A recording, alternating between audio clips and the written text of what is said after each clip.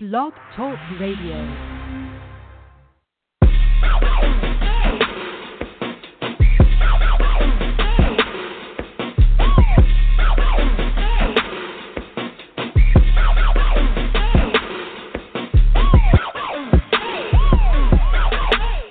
FTsports Podcast. Hello. May 3rd, 2018. C. Davis, B. Ellis, AA Ron TV. The crew, as always, this is the show of shows. Good evening. 646-668-2182 is the number. Great show lined up for everybody, man. It's basketball. We're going to do some post-draft conversation, talk a little bit about what we thought the Lions did, expectations moving forward. A lot of teams moved. Jason Witten has retired and gone to the booth. Not surprised. He wanted to follow his boyfriend. Oh, I said that too loud. And Matt Ryan, very quickly, last year, it was funny. Everybody bashed the fact that Matthew Stafford was the highest paid quarterback. And just like that, 3 other quarterbacks got that title. It's funny how we react to the moment. Just calm down and relax. Now Matt Ryan is the highest paid quarterback until Aaron Rodgers gets that title. But 646-668-2182 is the number. Joined tonight, B. Ellis, AA Ron. Good evening, gentlemen. Well, hello. Good evening. Fellas, we got to just start here. We got it. Wait. What? You just gonna start like that, man? You know, ladies and gentlemen, yesterday was Chris's birthday. Oh, Can we sound guy? Can we get some applause in the background, please? Come on, sound guy. True. You got one job, sound guy. Come on. Hey, thank you. Yes. On behalf of FTsports Podcast, we'd like to wish Christopher, I'm not going to say his middle name, Davis, a happy 10 times 3 plus another number birthday. We took him out and got him a sippy cup yesterday. Oh, yeah. Go ahead, Chris. Sippy cup, though? A sippy cup. Hey, man, you know, you don't want to dribble on yourself, man, you know. You get old, man, you sippy cup. Wow. Thank you, McGriff. I appreciate that, man. Only in McGriff fashion can that birthday wish, man. Or, you know, thank you. Just thank you, man. I appreciate it. Thank you, McGriff. Thank you. I have to be me at all times, Chris. Thank you. Quite appreciate it. Thank you. These gentlemen took me out. They had some great eats. I had my lunch. Did you guys eat your lunch? Did you happen to take it for lunch today? Did you have it? I ate half of it, man. I couldn't even finish the whole thing. Okay, yeah. Hey, I felt the same, but the Long Island was on point, fellas. I haven't had one in a while, so I appreciate it. It was top shelf. It was delicious. So thank you. I appreciate that. And hopefully many more birthdays to celebrate with the crew as always. So I appreciate that. Unfortunately, I was looking forward to a great basketball game, and what I got was an embarrassing performance by the home team once again. Just like last week, McGriff, you wasn't here for the bashing of the Browns because you was dealing with your own Brown problem. Ooh. But with shot the Raptors, fired. no shot fired. Stop bang, that. Bang, bang. That wasn't a shot fired. I thought that was a good. You came in and okay, never mind. You can't use my joke. The Raptors. Copyrighted. The Raptors. They deserve 15 minutes of absolute bashing from this team because you do not go win 50-plus games in the regular season. Definitively one of the best defensive teams in the league. Have one of the best benches in the league that can score and play defense in the league. We finally want to give you respect as you deserve. And this is the thanks we get. Most importantly, gentlemen, I felt like, because you guys seen the movie, and if you haven't seen the movie by now, you just need to just turn off the show. With the snap of his fingers, he walked into Toronto and just took it over. Just took it over. Can anybody explain to me why Toronto just seems they can't get right when it comes to LeBron James? Can anybody explain that to me? Can McGriff, you do a great job and try to defend people. Can you defend the Raptors tonight? Because this is now 8 games in the playoffs that they can't beat LeBron James. Bottom line, they suck. I blame Drake, man. You know, he is their official team ambassador, you know, to the United States and all that good stuff. And, yeah, man, he dropped Nice for What, and they listen to it in the locker room before they go out and play. And they be feeling themselves and feeling all pretty and said they ain't got to impress no people. So they're going to just do them. And, So, yeah, man, I'm pretty sure I called this before. It's like Toronto ain't going to do too much. As a matter of fact, I was talking to my uncle about it a few weeks ago. Yeah, man, I'm not surprised. Like, it's Toronto. You know what I'm saying? Canadians are real nice. They say A and say I'm sorry all the time. But this was it, though, man. I mean, like, this was the year, though, man. Like, they finally got it right. They got everything going.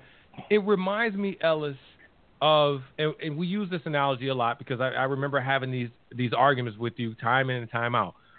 When the Portland Trail Blazers was fighting against the Lakers, when the Sacramento Kings were fighting against the Lakers, when the Spurs was fighting against that same Laker team, hell, when the Phoenix Suns were fighting against that same Lakers team, or even the Spurs at that time, they just could not beat the LA Lakers. The Raptors just cannot beat Cleveland, just cannot beat them. And we should have recognized that in the regular season when they had a 20-plus lead and they gave that up at home. Okay. I say there's little to no comparison except for the losses stacking up. You know, when those teams that you mentioned couldn't beat the Lakers, it's because the Lakers were a dominant, just like monstrous team, man. Like Cleveland is vulnerable right now, and I think it's really a mental hurdle that the Toronto Raptors cannot overcome. And it's unfortunate. Like you said, it looks like it's their year. And in fact, it is. We're not gonna change the narrative. They are the number 1 seed in the Eastern Conference, you know, and everyone thought they were a joke last year. Everyone, or not last year, but even last round. People, if they had lost to the Wizards, no one would have been sitting here saying, oh, you know, or feeling sorry for Toronto. They would have said, oh, you know, they ran to a better team. And it's really sad because that's, you know, as much as they've grown and, you know, they've found a way to really put some games together in the regular season, they really are just mentally owned by LeBron James and the Cavaliers because Cavaliers aren't even good this year. And on top of that, too, I mean, we watched Indiana pretty much pick them apart and go to a 7-game series for them to come out here and lose 2 games at home. I mean, they're done, bro. I honestly think they're going to end up getting swept or it's going to be 4 games to 1. For those who don't know what we're talking about the Lakers in the early 2000s with Kobe and Shaq, where they dominated the Western Conference, where it didn't matter who they did, but we're talking about just in the playoffs in the Western Conference when the Trailblazers were trying to take over and take the pedestal, they couldn't do it. When the Kings tried to do it, they couldn't get over the hurdle. The Suns tried to get over it, they couldn't, and then they ran against the Spurs and they couldn't beat them. And then the Spurs couldn't beat L.A. In the early 2000s, L.A. ran, and they dominated. And I feel like we're looking at the modern-day version of this. Toronto just can't beat Cleveland. They just can't. 20-plus – what was the victory margin today? 20-plus points? 18. I mean, you know, they stopped caring the last couple minutes. Dude. It got well past 20. It's almost like, McGriff, it's almost like, you know, if we had to do the comparison here, we always got to bring up the Lions, but the Lions can't beat Green Bay. They go to Lambeau and they just can't beat. They beat Green Bay in Lambeau twice. One time. You know, twice. Well, one time was for real, and the other time they didn't have a quarterback. But but before that, they could not beat Green Bay. Green Bay, they will go to Lambeau, and you just knew, well, if anything, this team is going to be 0-1 because they're not beating Green Bay and Lambeau. This is guaranteed. Yeah. It's bad. Accurate. And what pisses me off about this, Ellis, and we got into this, and I'm not going to change the narrative, But Toronto had an opportunity to finally change the narrative of how we perceive them as a basketball team. Last year, off the air, we had a discussion that became a heated discussion, if you would, when I said that Kyle Lowry and DeMar DeRozan they shrink under the moment. When it comes down to it, they may give you these points, but the other aspects of this game that we need them to do or bring to the game, they don't do it. They just don't. No attitude, no fire, no nothing. They get punked easily by one guy. It's 2-on-1, bro, when it comes to star power. And they get punked every single time they play against LeBron James. No other way to put it. DeMar DeRozan in game one had 18 points, if I'm not mistaken. We can't. Once again, I agree. He shrunk under the moment in overtime, did he not? No, I'm with you. I agree with you 100% when it comes to them getting annihilated by LeBron. Now, I will say, the previous 6 games that they lost, that there is a Kyrie factor in there as well that you can't solely just put on LeBron. It was definitely a 1-2 punch, maybe a third punch being Kevin Love to a capacity last year. He definitely showed up tonight. He had almost 30 points tonight. So, yeah, it's just this is the year, man. It's no excuses this year that you're getting flamed up at home by LeBron James and the supporting cast that he has. This is this is definitely a reflection of their mental capacity not being where it needs to be. It's no other way of putting it. So I'm with you on that. You know what? I wish TV was here tonight because I'm just going to say it. We always talk about, he always says it. You can never question a player's heart. You can't do that. You don't know, what's inside them. You're not there. He always says that. I'm sorry. Watching Toronto play is there's no way in my mind that you can convince me to say that they have heart. Because every time they play against LeBron in the playoffs, 8 games straight says that they don't have heart. They don't have fight. Game 1, they had the game won, and they let the game get away from them. And in overtime, their star decided that he didn't want to play. That's what happened. And he deferred it to a guy that comes off the bench for the 3-point shot to win the game. No. You don't do that. And in game 2, this is a must-win, and you decide not to play your game. And LeBron James freaks out again with 47 points. There's no excuses for Toronto anymore. There's no excuses for them. No excuses for them. They got a better team on paper, man. So it's sometimes, somebody has your number, man. That's clearly the situation right now. LeBron owns these guys right now, and until they can win a game, which hasn't happened for almost 3 years now. This is like the 3rd year that they're kind of, hinting at a sweep. It's truly unfortunate. Truly unfortunate. But is it really unfortunate, Ellis? I'm sorry, man. Is it really unfortunate? I mean, really? Yeah. I can't say that's unfortunate anymore. I can't say it anymore. Last year, sure. I don't want to see Cleveland in a championship with that roster that they have. I don't want to see the Celtics in the championship with the roster they have. So that leaves me with, I'm optimistic about Toronto, which I was, but that's gone. So I'm forced to root for Philadelphia. Yuck. And I still feel like their team is still questionable too right now. So yeah, it's pretty interesting, man. That's all I'm saying. I feel like the West, and when I say West, honestly speaking, any of the remaining 4 teams will put hands on any of the remaining 4 teams out east right now. I don't know what else to say. I mean, honestly, Ellis, I don't have any. Toronto effing sucks, bro. I can't believe that they would go out against a team that went 7 games against another team that nobody respected, nobody even thought. Hell, we said that at the beginning of the season, the trades that Indiana made, we thought that they were getting ready to tank, but they make it to the playoffs, a good defensive-minded team, young team, and they take Cleveland to 7 games. Toronto's better than Indiana offensively. Their bench is better than Indiana by far. They're a better team. I mean, Toronto's a better team than the remaining 4 teams. I know. It makes it even worse. But I'm just saying, again, it strengthens the narrative. They suck.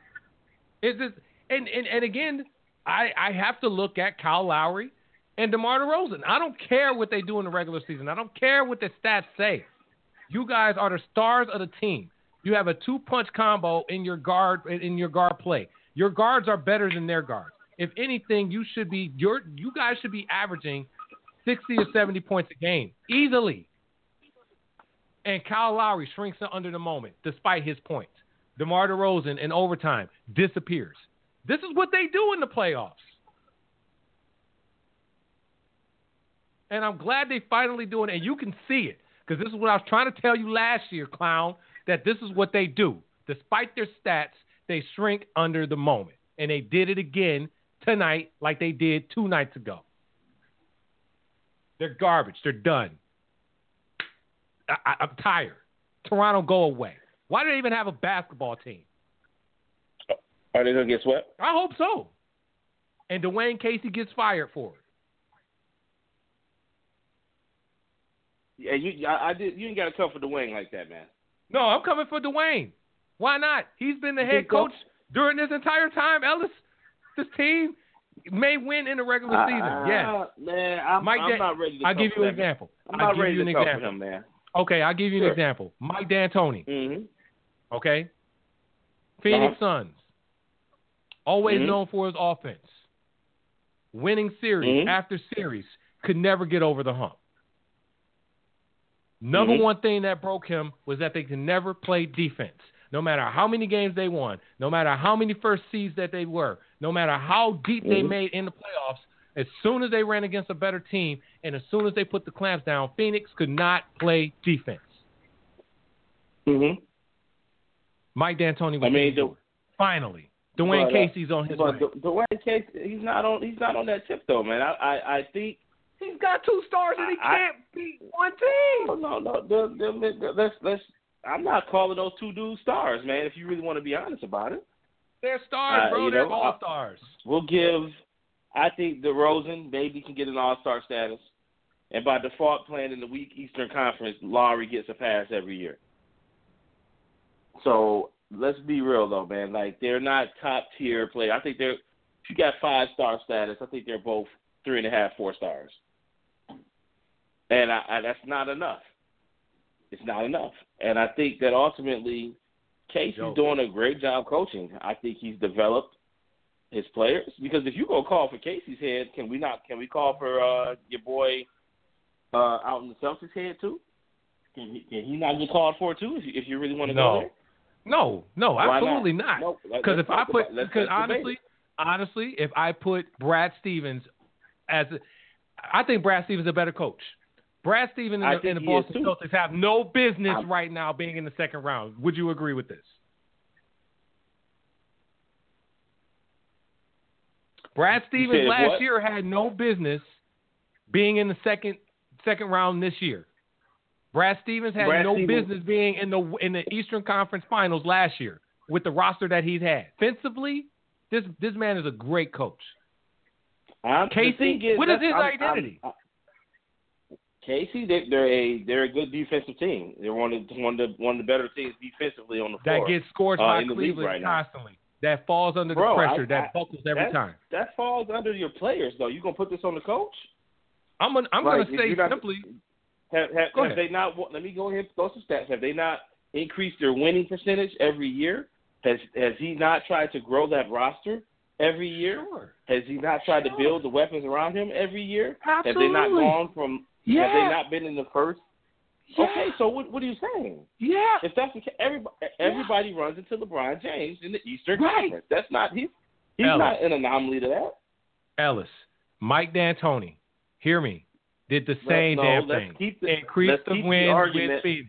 Let's keep the argument on the Raptors and your Celtics because both of those teams, in my opinion, are the same. They both are well coached. In my opinion, they both lack talent, but they maximize what they have. I think that both of these teams has found a way to do that. I think that both these teams has found a great deal of success in the Eastern Conference. I think that the Achilles heels to both of these teams has been LeBron James. I think that, first of all, Boston's Achilles heel this year will be the fact that, damn, everybody's on crutches. That's one. Sure. Can't argue that. That pumpkin will eventually, that carrot will eventually turn back to a pumpkin. That will happen for this team. All right? That's one. Two, Brad Stevens, to me, when he came into the league, immediately made an impact. Immediately made an impact from what Boston was, how they were able to play, and they've been a defensive-minded team since. They have an identity. They play with grit. They play with attitude. This team, as young as they are and riddled with injuries, are still fighting, and they're fighting like they are a number 2 team. That's the mentality that the head coach instills. I feel like Dwayne Casey is no debate. He's brought Toronto to relevancy. I agree with that. I do. I really do. No denying that. So did Mike D'Antoni back in the day with Phoenix. They were ashes. No pun intended. I think it's a little different though, Chris. Well, hold on a second. Go for it. What he is doing with Toronto has been great. But for how long are we going to continue to say, well, yeah, he's a great coach? Well, what is Toronto's identity? Can anybody tell me their identity? Because when it comes to the regular season, Boston plays defense. And the postseason, guess what Boston does? And they do it well. They play defense. When it comes to Toronto, they play pretty well in the regular season. But when they play against Cleveland in the regular season or postseason, every time they have gotten the lead, Brandon, they lose it. As soon as Cleveland, and then that's my problem. So that's what I'm saying. I don't want to hear about that whole LeBron James. Everybody shrinks on LeBron. I'm not going to say that. You can't say that. If you don't have that problem, then have it with every team in the Eastern Conference. I'm not going to have that problem with every team. Okay, Eric Spoelstra. Eric Spoelstra does not lose that many games against LeBron James. Simple as that. Okay. Matchups. LeBron James does not beat Miami at home. Matchups, Chris. Have they seen each other in the playoffs? No, they haven't. No. Unfortunately, they haven't. Okay. They have not. But he does the same thing in Toronto in the regular season and the postseason. Don't change the narrative. I said LeBron and Cleveland. My narrative is going to be that if you're calling for Dwayne Casey's head, then I think there's some other coaches that need to be relieved of their duties. And I'm not even trying to be as great as Brad Stevens is. One would question, you know what I'm saying, once they run into LeBron, he gets dusted just like the rest of the Eastern Conference. But that was one season, though. That was one season. That's one season. Let's go ahead with Indiana. Indiana gets dusted every year. All the time, yes. Up under Nate's leadership. No, Nate, this is his first year. This is his first year with Indiana against them. What are you talking about? That's what I just said, that they usually Indiana – I'm not even saying Indiana gets dusted because actually Indiana plays competitive ball against Cleveland, but they fall short to LeBron James, just pretty much like any other team every year. But that's like 9 years straight at this point. So how you going to solely just say it come from Dwayne Casey's head when every team in the Eastern Conference has been losing for 9 years, almost a decade, to LeBron James? Because, again, you know what? I'm bringing McGriff in here because with the Lions, I'm going to bring in another sport in here to validate my argument because I feel like I'm talking about the coach and you keep talking about these players.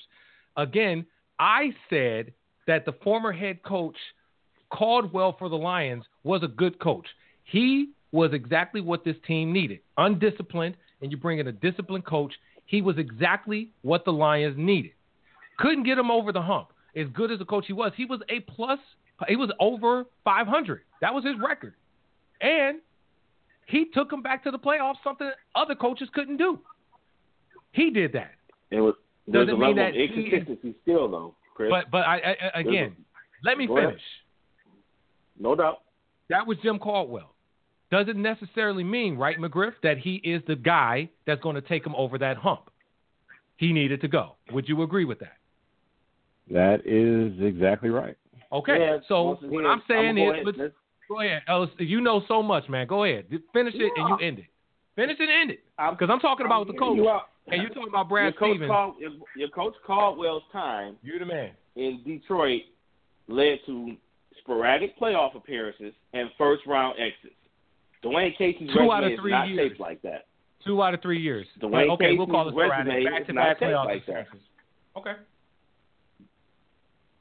Back-to-back, they weren't in last year, and they made it, and they weren't in this year. So back-to-back, he failed.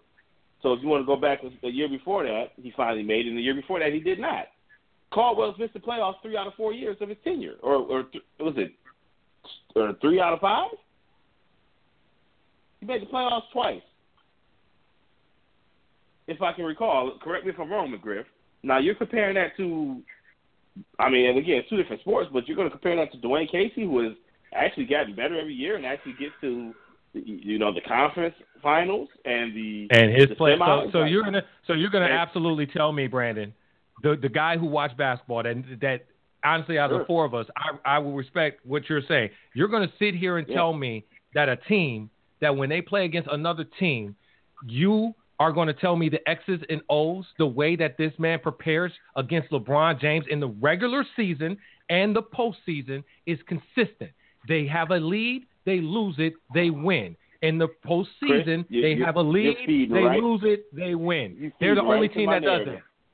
They're the only team that does that. So Dwayne Casey is responsible for the X and O. But you're right, Brandon. You're right.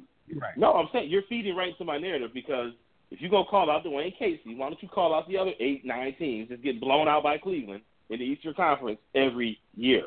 I'm not going to say that, because Boston doesn't get blown out by them every single year. Indiana in the regular season Indiana didn't get blown out by them in the regular season either, Brandon. They actually won the regular season.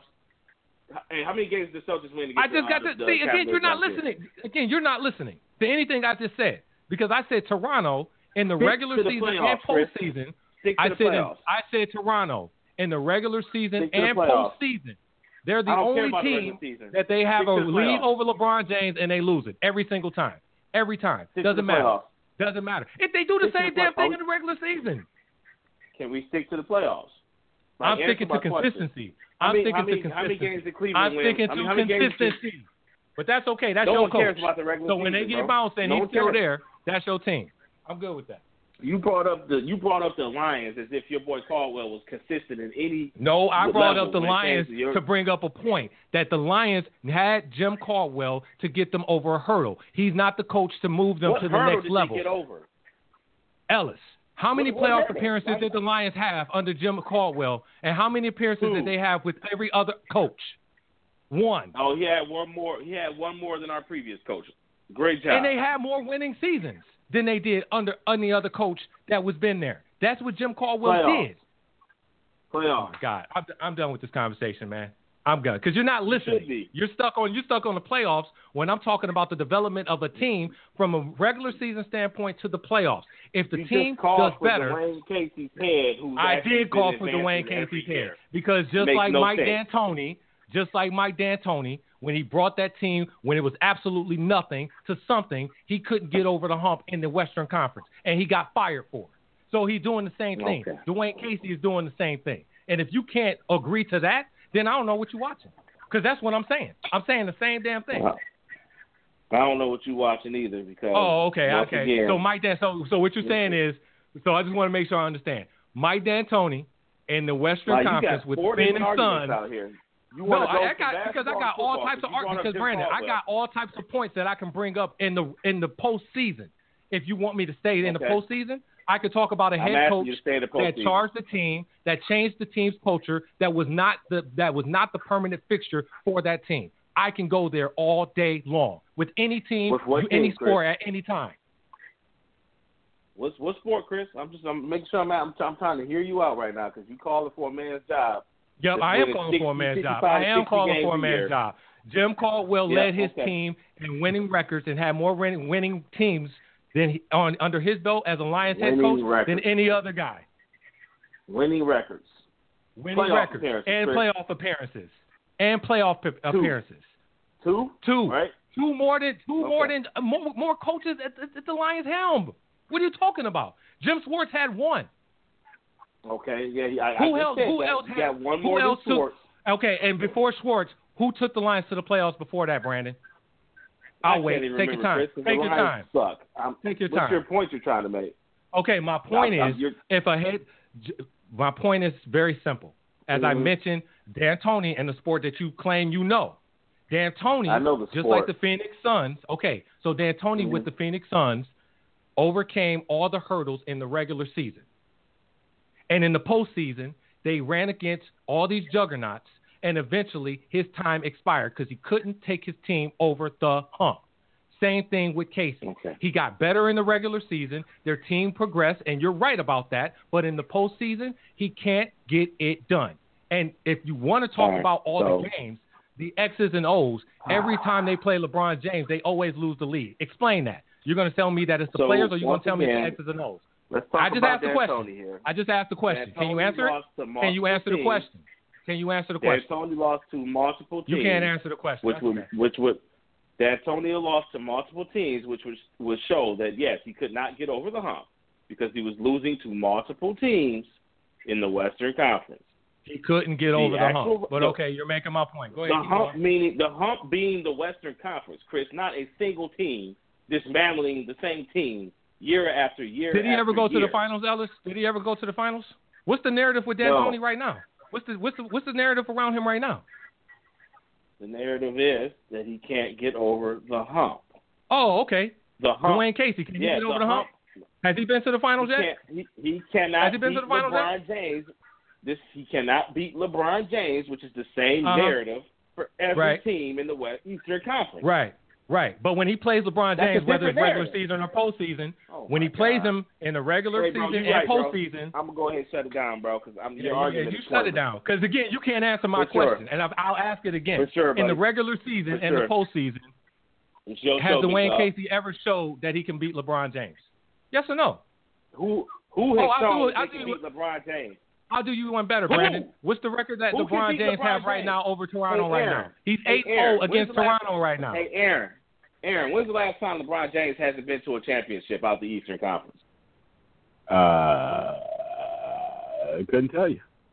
Exactly. Chris, how many times has LeBron been to the Eastern or to the championship?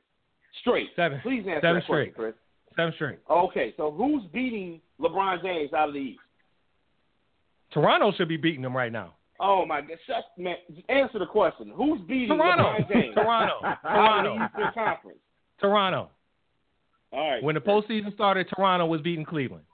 Because the narrative was LeBron James cannot sustain this type of energy all through the playoffs. Yeah.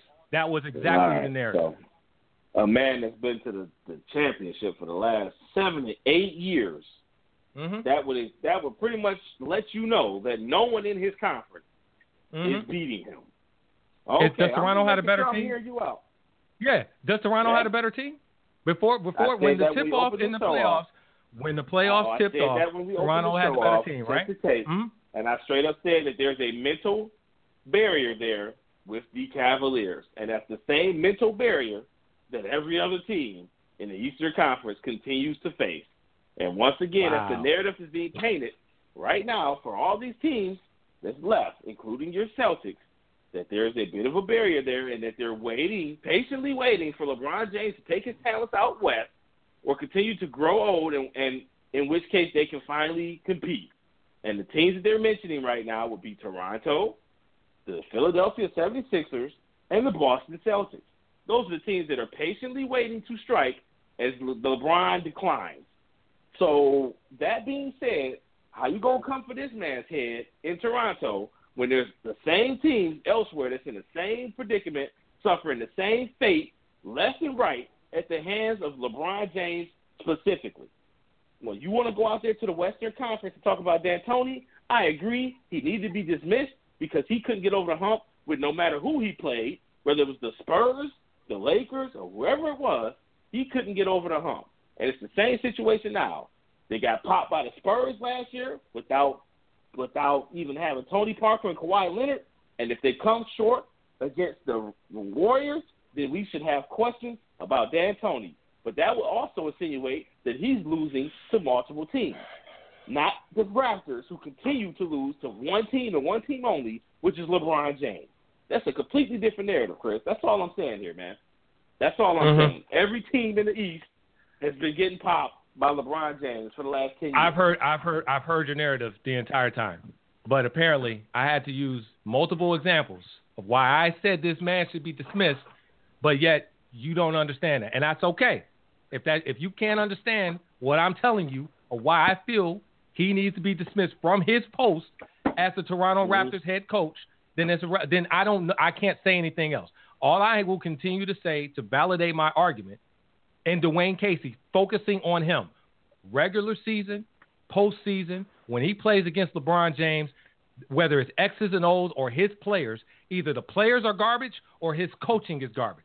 He freezes under the moment in the regular season and postseason against LeBron James and the Cleveland Cavaliers. On paper, Cleveland is the worst team. Toronto is the better team. They have the better bench. They have the better record. They have the better defense. They have the better offense. They have two of the best players in the league on their team, and they still can't beat LeBron. They had a 15-point lead in game one. They dwindled it down, and they lost it in overtime and almost lost in double digits. That's what I saw. I also saw in game two a head coach that could not get his team to rally around the game plan at all, and they almost lost by 20 in game two at home. So that better team that you're talking about that he coached, everything that's better about Toronto, apparently, he can't seem to get them to play the way that he wants them to play. Now, if we were talking about any other team, you would be saying the same damn thing. He can't get his players to play. You said it about football teams. You said it about basketball teams. Why can't you say it about Casey? And I'm using just LeBron James in Cleveland. He can't coach them. He can't get them to play against LeBron James. But if we were talking about any other team, Brad Stevens, you want to bring him into the argument when he has a team that's depleted of injuries and he's doing a fine job with not one superstar on his lineup right now and putting work on teams defensively and still in the playoffs, and they should have been bounced. But yet he should get fired? But Casey has had a full healthy roster all these years and he can't get it done? Okay, fine. Off your arguments. Based off your argument, what I'm pretty much saying is if you're going to call for Dwayne, then it's other people that have fallen short against Mr. James himself. I don't disagree with that, Alice. I don't disagree with that. I'm just saying, you coming from a man's head as if he's not advancing every year in the playoffs. This man ain't getting put out in the first round. This man ain't getting put out in the second round half the time. This man is going to the conference finals. But you know what's waiting in front of him? The same man that's been destroying everybody in the Eastern Conference. That's my only point. That's my only point. That's fine. That's fine. Sacramento kept running against a buzzsaw called the Lakers. And what happened with Sacramento? The coach didn't get fired. They broke up the team. So it's either the team or the head coach. So we've seen this narrative in multiple sports. Either the team breaks up or the head coach has got to go. So which one you want to do? Because they just signed DeMar DeRozan. They just signed break the team up. They just signed contracts. I don't care. If you're asking me the question, I don't think that it's the coach. I think that he's maximized the talent with the roster that he has had, and every year he has made steps and built his roster to be able to compete with these the Cavaliers. But at the same time, your players got to go out there and perform. So, I mean, you're not about to sit here and say Dwayne Casey ain't put the talent together, like he ain't put the roster in order, like he has to develop these players, these young players, just like Boston that gets all the credit and accolades for. Your boy Dwayne Casey has been doing the same thing up in Toronto. That's my only argument to you. Once again, common denominator, LeBron James. Let me ask this last question.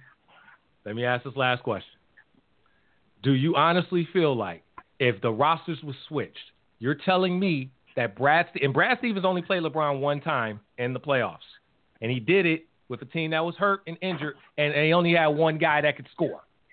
Okay, so I'm not defaulting. I'm not saying that that's the reason why they got swept. I'm not saying that at all. But he took them to the Eastern Conference Finals. That was Brad Stevens. Okay, he's on his way to another one if he can get past Philly. Are you telling me that if Brad Stevens was coaching or had that talent on his team right now, their roster right now, and the way that his team plays without superstars defensively, you're telling me that he would struggle still against LeBron James in this current roster that's constituted? Do you honestly feel that way? From a coaching standpoint, that Dwayne Casey and Brad Stevens are identical, and Brad Stevens will get the same effort out of these whack-ass players on the Toronto Raptors. Are you telling me that? I'm telling you that there's some players on the Raptors team that shrivel up against LeBron James, and it happens to be your two best players on the team. I'm telling you that. Now, if you want to put this on the coach, yes, I do. You can. I think that these players have to find it in themselves to play a better brand and more consistent brand of basketball. I don't think that has anything to do with the coach. The coach's job is to put the talent together, which he's done. The coach's job is to get a bench together, which they have done. Toronto has one of the best benches in the entire NBA. They have a whole nickname, the Bench Mob. So, once again, that's coaching right there, when you can go from top to bottom of your roster and maximize talent. So, if you're telling me they got the bench in order, you're telling me they got some big boys down there to be able to clog the lanes up and play defense, and you're telling me that you got two quote-unquote superstars or all-stars, then, once again, I'm not solely looking at this coach. I'm looking at these two players that seem to shrink and shrivel up every time they got to go against LeBron James. So you say break up the team. I say fire the coach. I say that's break what you up say. the team. You say break up the team. I say fire the coach. I'll give you another example, Davis. It was time to break up the Clippers. They got arguably one of the best coaches. It was one of the best coaches in the game. Won a championship with the Boston Celtics. They had one of the best rosters, pound for pound, as far as talent, and for some reason they couldn't win. Time out. Did he get fired? Whoa! Why I gotta say time out? Did he? No, fired? time out. No, because I want to make sure that people understand with the Clippers. Okay. The Clippers was riddled with injuries constantly. That I think that's make sure don't take that out of the conversation. They had injuries and they always got injured at the worst time in the playoffs. So let's make sure that narrative is there. So when they got rid of the players, I can honestly agree and say that wasn't Doc Rivers as much as those players. They couldn't stay healthy. Why would that be on Doc? Why would you fire Doc? Because they can't stay healthy, right? Okay. I'm more so I'm saying to you that it's, in my opinion, the coach between Doc and Dwayne have done a great job with their teams. Whether it be Doc and these injuries you claim, or I think more so sometimes they just went out there and got punked. They weren't injured when they lost to Houston after being up 3-1. You don't recall that though, right? No, I recall it. We talking, man. We talking. No injury. I'm just saying, sometimes you got to put some of this on the players, man. Like y'all got to go out there and compete. I hear you. I agree. I think, again, I'm trying to get McGriff in this conversation. That's the reason why I brought up the Lions. Yeah. That's why I brought up the Lions. But again, Ellis, please agree or disagree, McGriff, with the Lions. At a certain point, we got to say, okay, if the offensive line can't stay healthy, which they can't, at what point do we want to continue to say that Matthew Stafford, it's all on him? Well, damn, he can't get the ball out of his hand because the offensive line can't stay healthy and he's always on his ass. That's at real. What point do we say, once upon a time it's Stafford. But wait a minute. The offensive line is always hurt. Mm-hmm. But then when they're healthy, now we can critique the team the way that we want to critique them. And if the head coach is getting maximum effort, but he can't get over the hump, we can no longer say it's those players. We got to look at the coach and say, you know what? He's got us to a certain point. Thank you for your services. We need somebody to get us over that hump. Agree or disagree with that? Not disagree. Okay. I disagree with that. Okay, if you had huh? I said fair enough. Go ahead. Yeah, if you're shut up, let me talk. All right, so yeah, if you have healthy players, right, you ain't got to worry about none of them. They are good, and healthy, good players, superstar players, know their job. They know their role on the team. They know what they are supposed to do, especially in the playoffs. And if the players don't do what they're supposed to do, you can't necessarily blame the coach for that. Yes, it's the coach's job to call the plays, like to come up with the game plan about how we're going to do this and how we're going to do that, but the players can't execute, that's not necessarily on the coaching staff. So, yeah, I mean, it's like Toronto has 2 superstar players, right? And they're healthy. They had a great regular season, but they get to the playoffs and they can't do nothing against LeBron. Like Ellis said, they're choking against LeBron. Like they can't handle the spotlight. That's on the coach. That's on them. So, hey, break the team up. Shake it up. Now, in fairness, and Ellis, I'll let you get the last word for sure. But I just need to say this, and I make sure everybody understands about Toronto Raptors. This is not just me reacting to Game 1 and Game 2. I've been on this witch hunt to do something with this team. Last year, I said get rid of play. Now you was yelling at me last year when I was saying DeMar DeRozan and Kyle Lowry, despite these damn stats, can't get it done. And you was just yelling, screaming, giving me stats left and right. And I'm like, Ellis, I'm telling you right now, despite what they can do, they are not the guys. And you like, nope, they are. They just, you know what I'm saying? They just keep running against LeBron. But again, it wasn't just LeBron that they keep running against. Against Washington, they give you half-ass efforts, even though they won in 6. Last year, they give you half-ass efforts against other teams, but they win.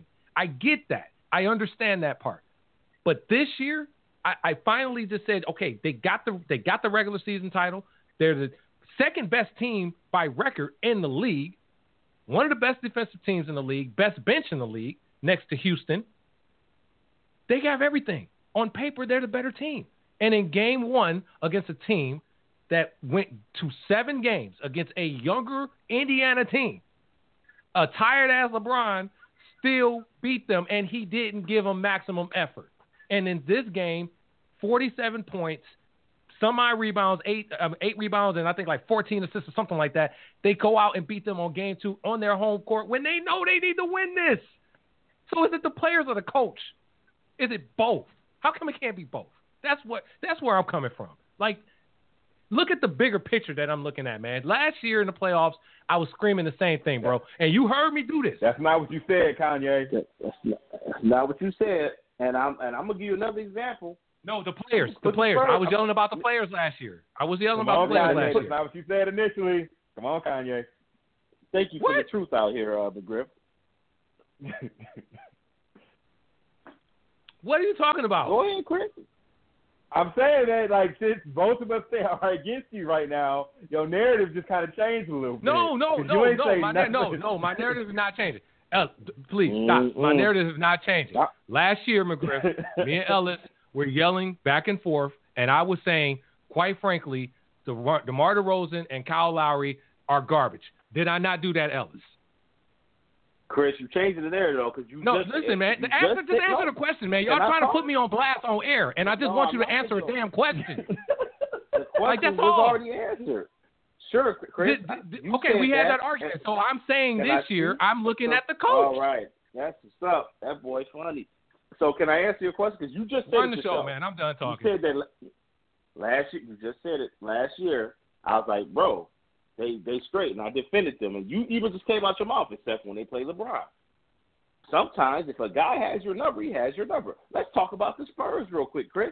Greatest team, greatest coach, most consistent team in the history of basketball for 20-plus years. Whoop-de-whoop. Every year, a while back, when your boy Popovich ran up against those Lakers, he got some hands put on him. No matter what, he couldn't deal with the Lakers for a good stint. Did anybody come for that man's head? No, because he played competitive ball against the rest of the Western Conference. But when he ran into them juggernauts, i.e. the Lakers, Kobe and Shaq, just like everyone else in the Western Conference, they got their feelings hurt. This is the same situation with Toronto right now, and Boston for that matter, and Indiana, and all these other teams. LeBron is the last man standing right now. And it is what it is. Like, they've had success in every level. You just said it yourself. Improving their wins. The players are playing great. The team is consistent. Good defensive team. Great bench.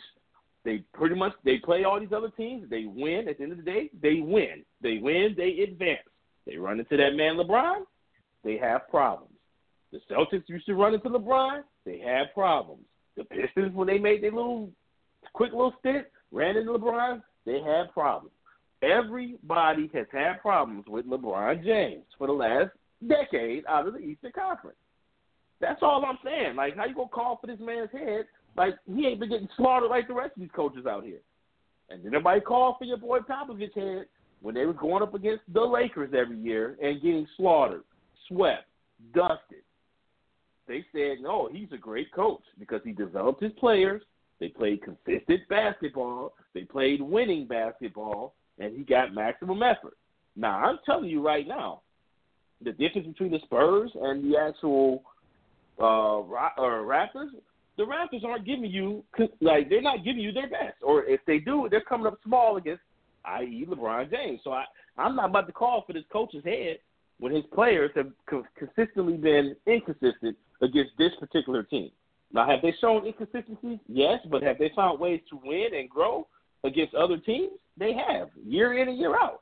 So that's just my thoughts, bro. That's all I'm saying. And you just said it yourself that you was coming for their heads last year, but last year they was winning, and once again, LeBron James was the denominator. Same narrative for every team in the Eastern Conference right now is LeBron James. We can't overlook that when we're looking to exile a coach and say that he needs to get fired.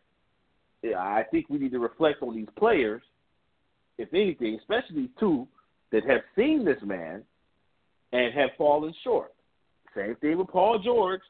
He's seen LeBron every year. He fell short every year. He got the F on Chris and went out to the Western Conference to avoid having to come into contact with that man. That's all I'm saying. Every team has had the same narrative. LeBron gets in there and dusts these dudes up. I think LeBron for a couple of years, Chris, correct me if I'm wrong, and I know last year they lost a game to they lost a little game to the Celtics, so Celtic pride. I could have sworn they didn't really lose any games until they got to the championship, and that's kind of been their narrative for the last 2 to 3 years. They've been on their championship run. They're not losing in the East. They're sweeping everybody they run into. In fact, yeah, I know that they swept your boys, the Atlanta, and your boy was over there. They had 4 All-Stars, 60-plus wins, and ran into LeBron James and got dusted.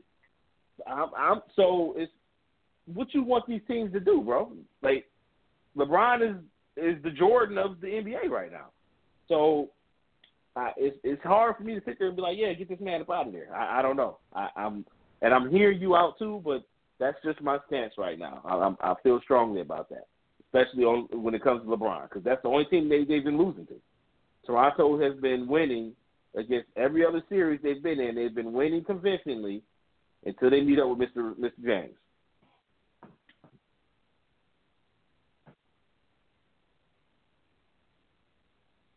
Look at the thing on the NBA TV right now. What happened to Chuck and the North winning? Oh, they ran into LeBron James. That's just what was on the screen if you're watching TNT right now, Chris.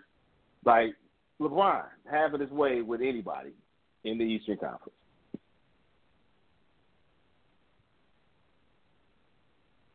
But Aaron, you been watching these games? 2182. All right, man. It's all love, bro. We got a caller on the line. 6749. You on with the team? Go ahead with your comments. Good evening, fellas. Good evening. What's up, sir? What's up? And I can't Baker Mayfield himself. Don't start with that. I'm still not over that pick from last week. Okay. That I wanted Sam Darnold. Instead, we get a 6-foot quarterback that's cocky, and he's gonna get killed in the AFC North. But as for football season, but back to LeBron James. Why he destroyed even I'm a diehard Bulls fan, and my Bulls couldn't beat LeBron James. They wasn't healthy. But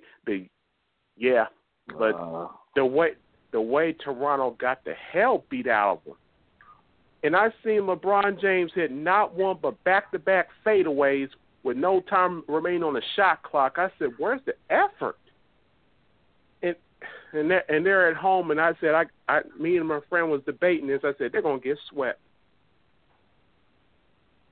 Because I said I see it's the same narrative over and over. But I said Toronto been playing winning basketball, then come playoff time, I don't know what the hell happens to them. Let's not say playoff time. Come LeBron time, they forget how to play basketball. Yeah, I guess the LeBron got a voodoo spell against the Toronto in general, or the whole Eastern Conference. The whole Eastern Conference. That's where I'm coming from. This ain't just Toronto out there getting flamed up. Whoever goes up against the Cavaliers have consistently been getting convincingly bounced from the playoffs year in and year out. Yeah. Yeah, and then Houston got beat last night by Utah. Mhm. That was a good game, though.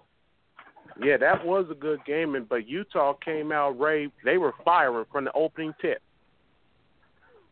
So that's going to be an interesting series. But until further notice, I'm still going to be sticking with the Warriors. Until further notice. Yes, sir. I'm with you on that call there. Definitely. How do you feel about what they've been able to accomplish with Steph Curry coming back his first game? Oh, God. Steph Curry comes back. He hadn't missed a beat. He hitting threes out like I'm still convinced with the game online, he can still hit like an 80-foot shot. But is he going to stay healthy throughout the whole playoffs, though? That's the question. Yeah, man. That's it. Yeah, this ankle history. But if he stays ankle healthy, and knees too, man. This is back-to-back MCL issues with his knees, so we got to really pray for his health. Yeah, he's showing ankle and knee injuries. Yeah, New Orleans went.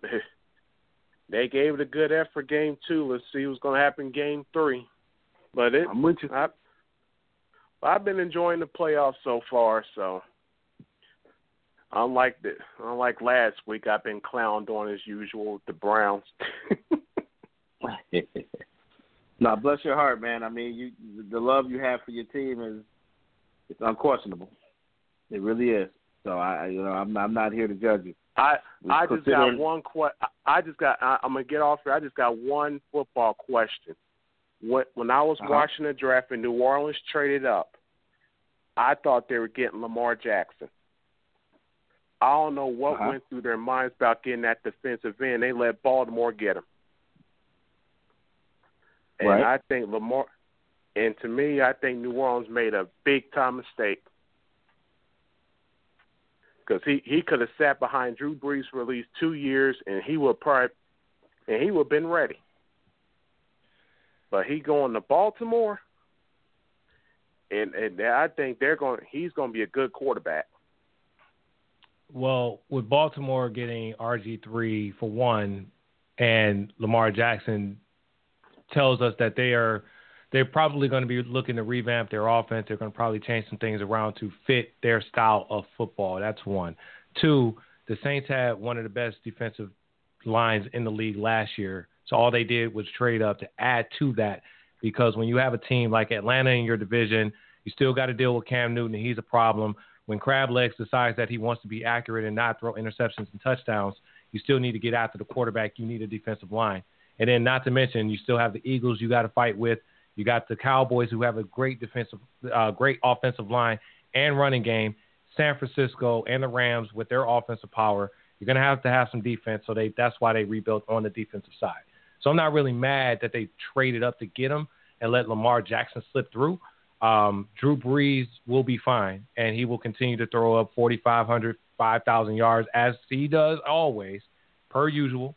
And the narrative will continue to be that Drew Brees is the Saints, and they will go as far as he will allow them to go.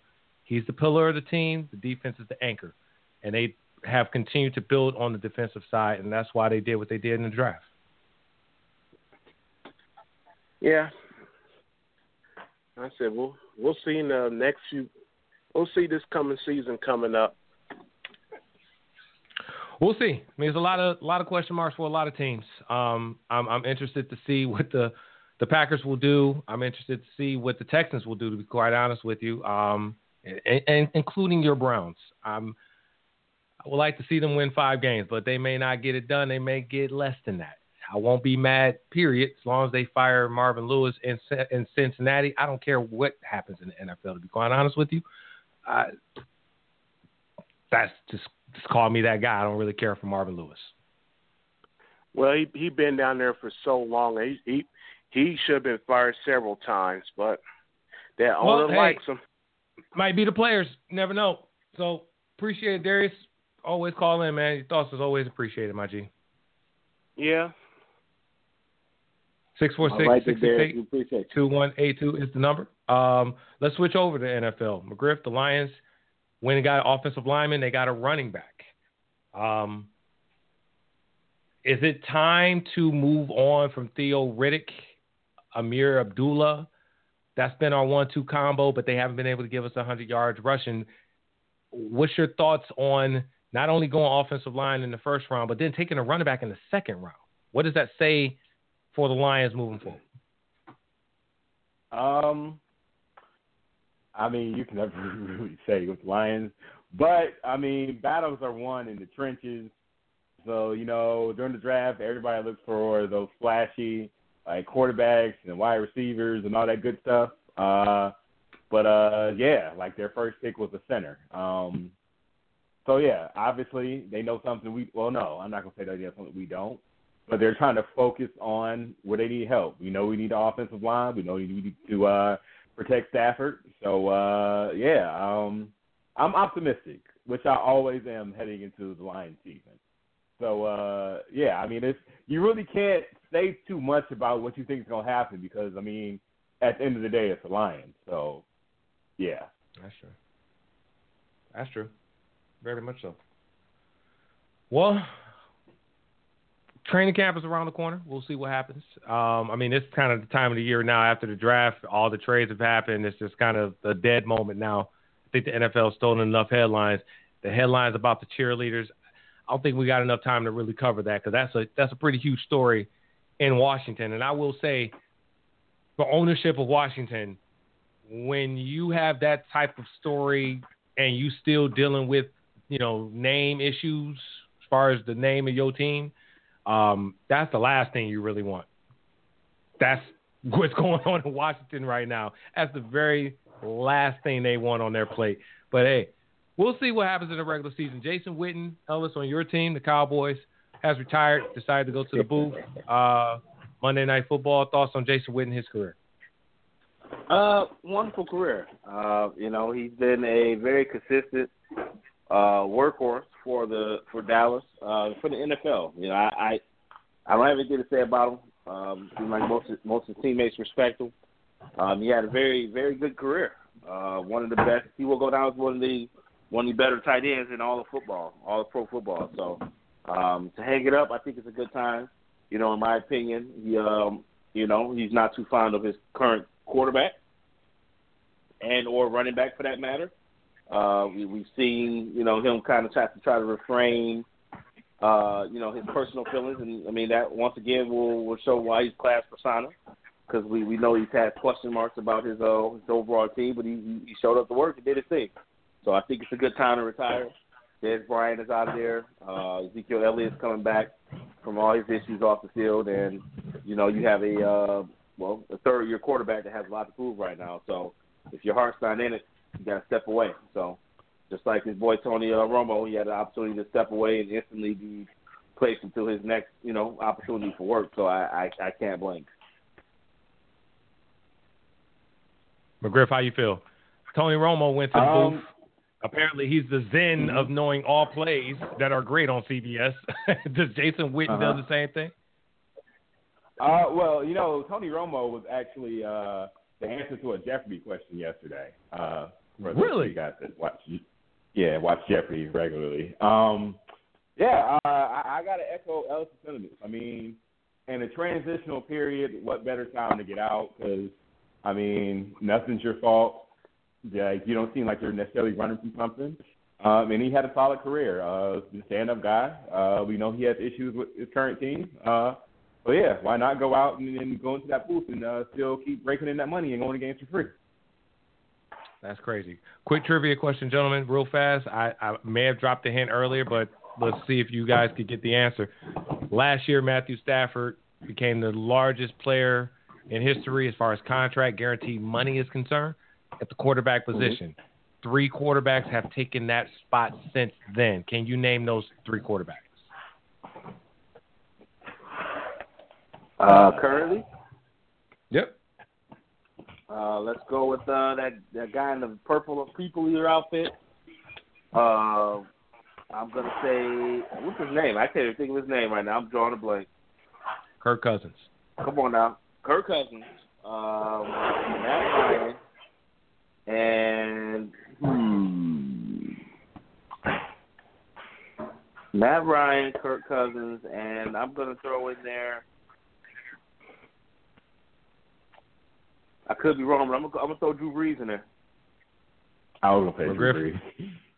The answer is Jimmy G. Jimmy Garoppolo. Oh, yeah. 27.5. Drew Brees was before Matthew Stafford at 25 mil. Matthew Stafford was 27. Jimmy Garoppolo was 27.5. Kirk Cousins, 28. And then 2 months later, Matt Ryan at 30, which probably leads to the question as far as Aaron Rodgers. Is he going to be at 31 or 32? Because you know his is coming up next. But that's if he wants to stay with the Packers. So more to come there. Let's transition back to the NBA. Technically, the Packers were supposed to release him last year, technically. But technically they wasn't going to ever release them because they was not going to let that happen at all. I'm still confused on Jimmy G. I mean, I know it's accurate because I said the same thing, but this dude's making $27 million a year off of 4 games of equity. Hey, more power to him, I guess. I mean, you're talking about the same franchise. Well, you're talking about the same franchise that has a guy on. Well, I don't know if they released him yet. No, they have not released him yet. You're talking about a franchise that drafted a guy who had domestic violence issues, got hit with something before, they didn't cut him, got hit again with something, they didn't cut him, and now he has felony counts on his record coming, and they still haven't cut him. So, maybe decision making is just saying, 49ers may not be making the best decisions. I'm just saying, hey, what the hell? The NFL as a whole. That's a different conversation for a different day, my G. Because the NFL got a lot of question marks right now for sure. That's a good ass question, Griff. I don't know. We got to follow up with that one. Let's transition back to the NBA. If you guys are tuning into the show tonight, what you got earlier was authentic, not scripted. It can get heated, but nothing but love.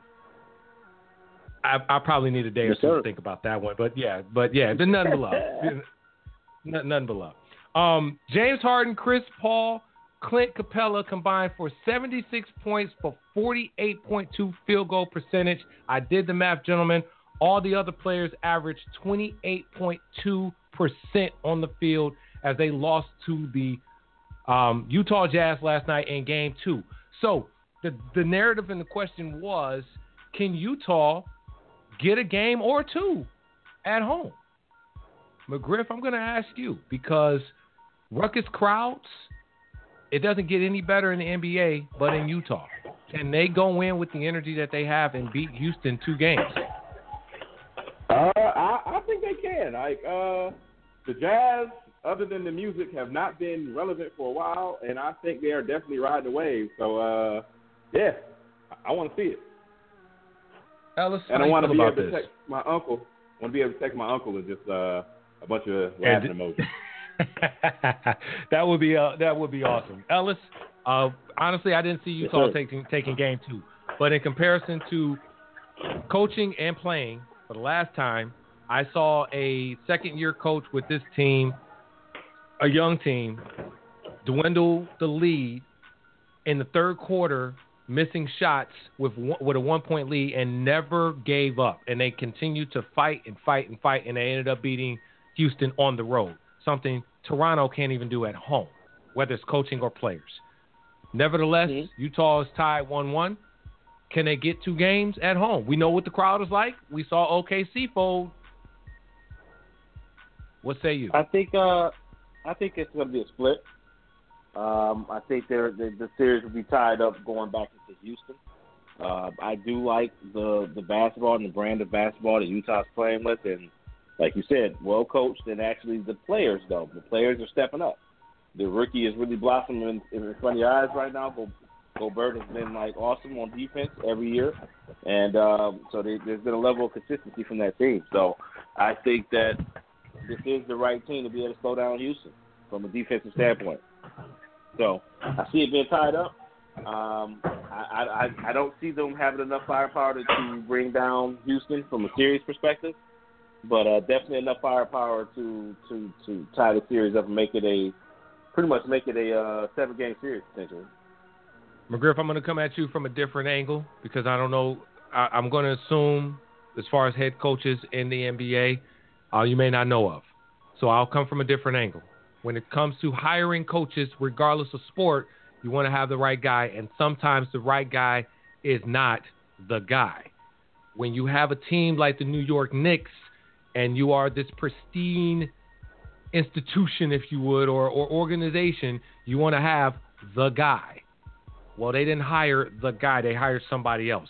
So as a fan, not saying you are a fan, but when you see this happen to a team that you follow, how do you take that?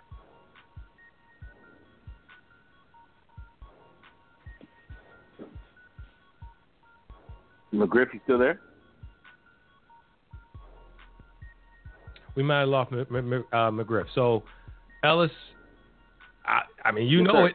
David Fizdale is hired. He is the New York Knicks head coach. Mm-hmm. We've been saying, right, honestly, since last year that this was Mark Jackson's job, and it should have been his job, but it is not his job. David Fizdale really didn't show us anything in Memphis to make me believe that he is. Hold on a second. Hold on, man, before you start flipping out. All right? In comparison to Mark Jackson. Mm-hmm. All right? And in comparison to Mark Jackson, that before you flipped out on me, in comparison to Mark Jackson, I think Mark Jackson was the guy. But David Fizdale, he is now the head coach of the New York Knicks. Go for it. I'm gonna say that Fizdale showed me a lot, man. With the Memphis Grizzlies, I think him being a first-year coach, he had very much so a level of success out of his team. They were competitive, and they played a competitive brand of basketball, physical, and they responded well to their coach. So I think that he relates to the younger players. He's had, he's developed under Pat Riley and Eric Spoelstra, and being down there with that team when they were having success. And I think he had that same level of success in Memphis. I think he got a bad break. You lost Conley, who was injured and has continued to be injured, and Marc Gasol got him fired. I mean, there's no other way of looking at it. So they chose to pretty much eliminate him from his duties. And I to say that we didn't see much out of him, I would have to disagree on that. So I hope he does well with the Knicks. I think he has a decent young talent, a young core. He has a superstar, a budding superstar, and I'm willing to see what they're going to do. So I'm glad he had a second chance as far as go ahead. No, I was just going to say that was just in comparison to Mark Jackson, because I thought that what Mark Jackson did with what he did with Golden State at the time when he acquired and was the coach of that team. Before that, they were irrelevant. Let's just call it for what it was. They really were irrelevant. When he took over that team, the development of player if you're going to talk about Steph Curry and the development and maybe where Steve Kerr has him right now, you cannot have the conversation about that team right now. It's not as constituted, but the core three, you can't even have that conversation without talking about Mark Jackson, in my opinion. And I look at how he developed those players from rookies to sophomores, whatever you want to say, how he developed those guys and how Fizdale went into Memphis and what happened there. Yes, bad break. I feel like there was a bigger impact with Mark Jackson as a head coach than Fizdale. Mm-hmm. That's all I'm saying. Fizdale definitely is proven. But in comparison, Mark Jackson is the man. I think it's hard to say, Chris, but I can't disagree with you. I think that if you ask me, they both had the same fate. And by saying same fate, neither one of them were giving them their just and their due time to be able to fully make moves. And I think that Mark Jackson had a bit more of leniency to be able to show, to put together his catalog than what Fizdale was granted. So I mean that's really all I can say. Fizdale was fired in the middle of his second year. He didn't even complete 2 years. And then they fired him while his best player was injured. And Mike Conley, who was the highest paid player in the NBA, up until these contracts started going out. So I mean, to do that in the middle of your season, and then it clearly shows his worth because they instantly went from a competitive team to the worst team in the NBA instantly. So I'm glad that one of them got an opportunity to coach again. Both being, strong coaches, developmental coaches. And, again, having the opportunity to get back out there, I'm glad that Fizdale has the opportunity. Scratching my head a little bit on Mark Jackson, but both of them need to be in the NBA coaching right now. It's point-blank period on that regard. Well, from where I'm sitting right now in Michigan, the rain is falling. And how fitting to this last topic, the rain has fallen and the storms have been brewing. But this day, May 3rd in 2011, your boy, Derrick Rose, won the MVP. Looking at that Derrick Rose and the current Derrick Rose, when I say that it's raining outside, that man, tears come to fans' eyes of what he would have been if he did not get injured. Your thoughts on Derrick Rose, where he was this day when he won the MVP, and where he is now? It hurts, man. It's still a sad situation. To see the injuries really take a toll on this young man, and ultimately too the decision making that you factor in with the health complications. I think it's a poor combination. I think that he always has had trouble communicating, but when you're winning and you're healthy, it's a lot easier. So I think unfortunately, he did a disservice to himself with his injury recovery process, and that ultimately I will say this: I appreciate him getting back with Tibbs because that's the only coach that has really been able to maximize effort out of him, injury or not. He showed me a little bit of energy left when he went over to the Timberwolves, and that's all I can ask for, man. It's unfortunate that he'll never take off and he'll never get back to that level, but I appreciate what I saw from him out of Minnesota. Sad because Derrick Rose was the man.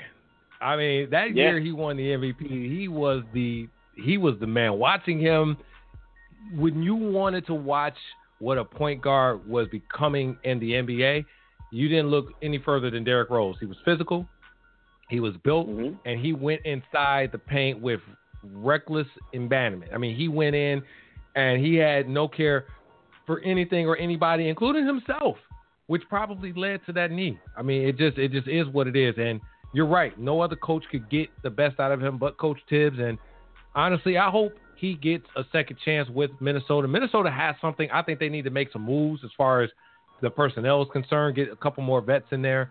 Unfortunately, Jamal Crawford is, deciding to become a free agent, which good for him, but bad for Minnesota because he was a good guy coming off the bench and he was an instant scorer.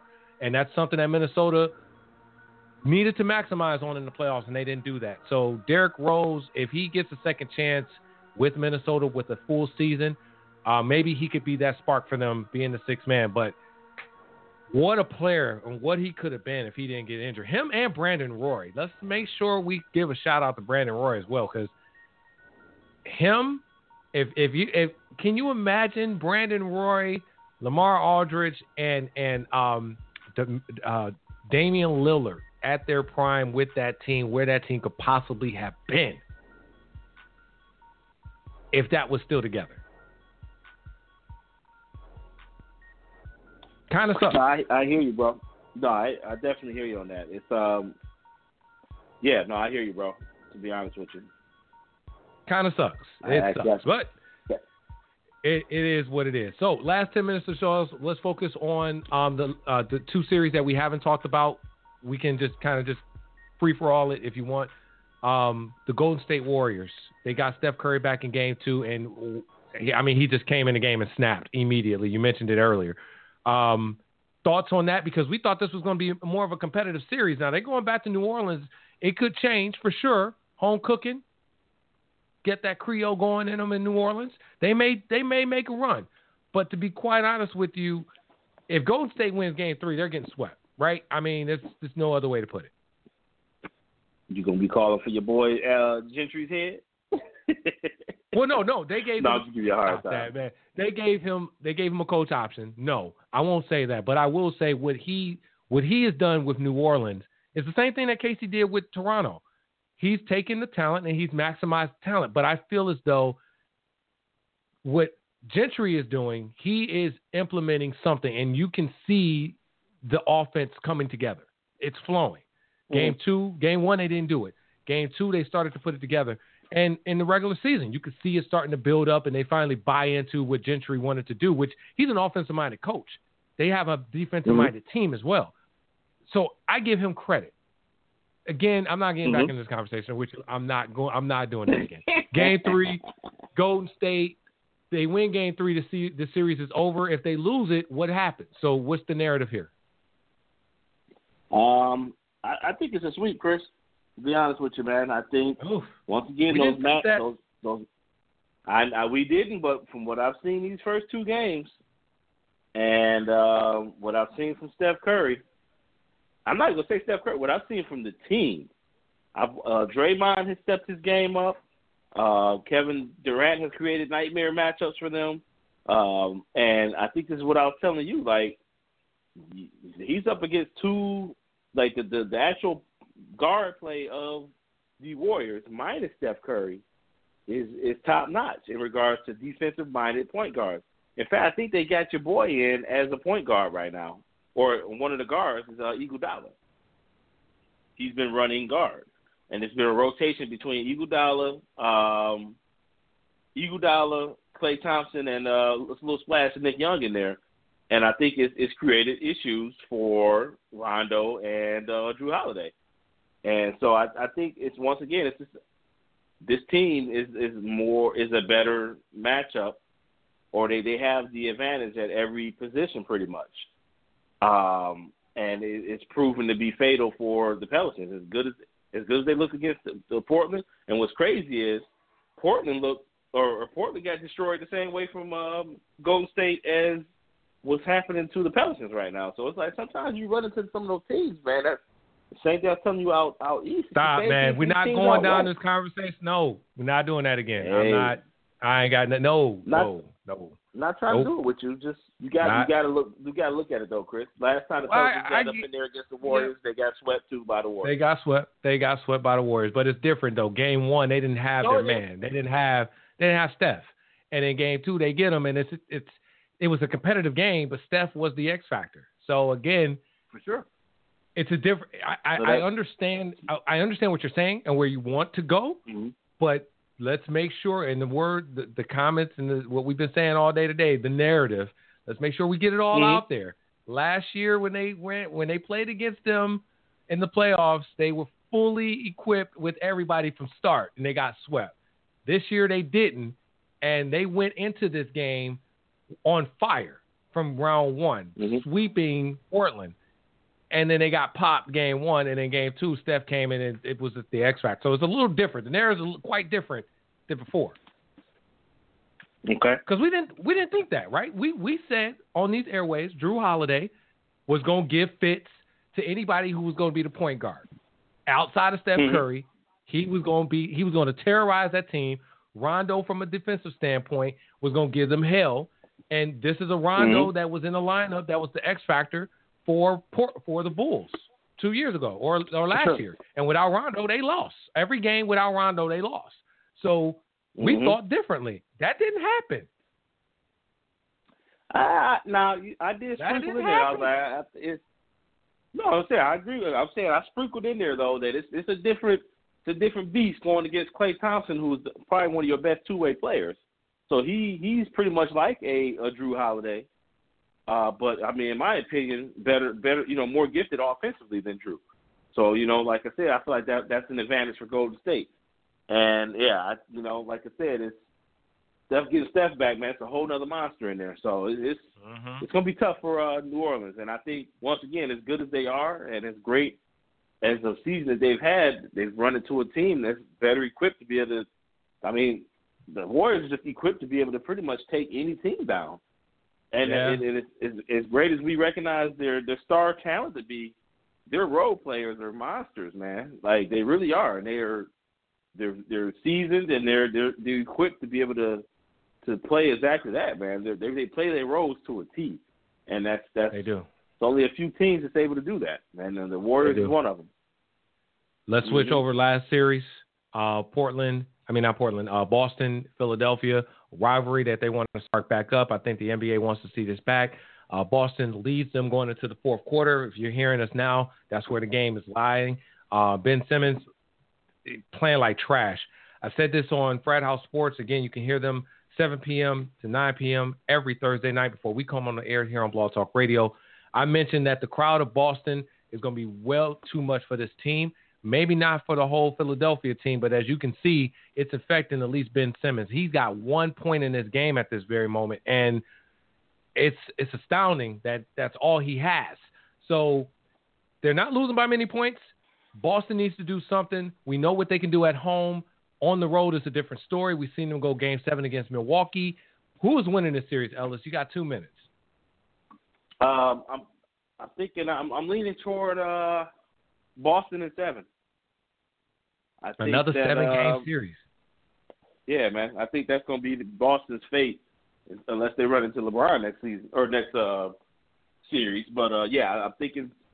Or actually, no. I think it would be 7 against Boston or against the Raptors or the Cavaliers.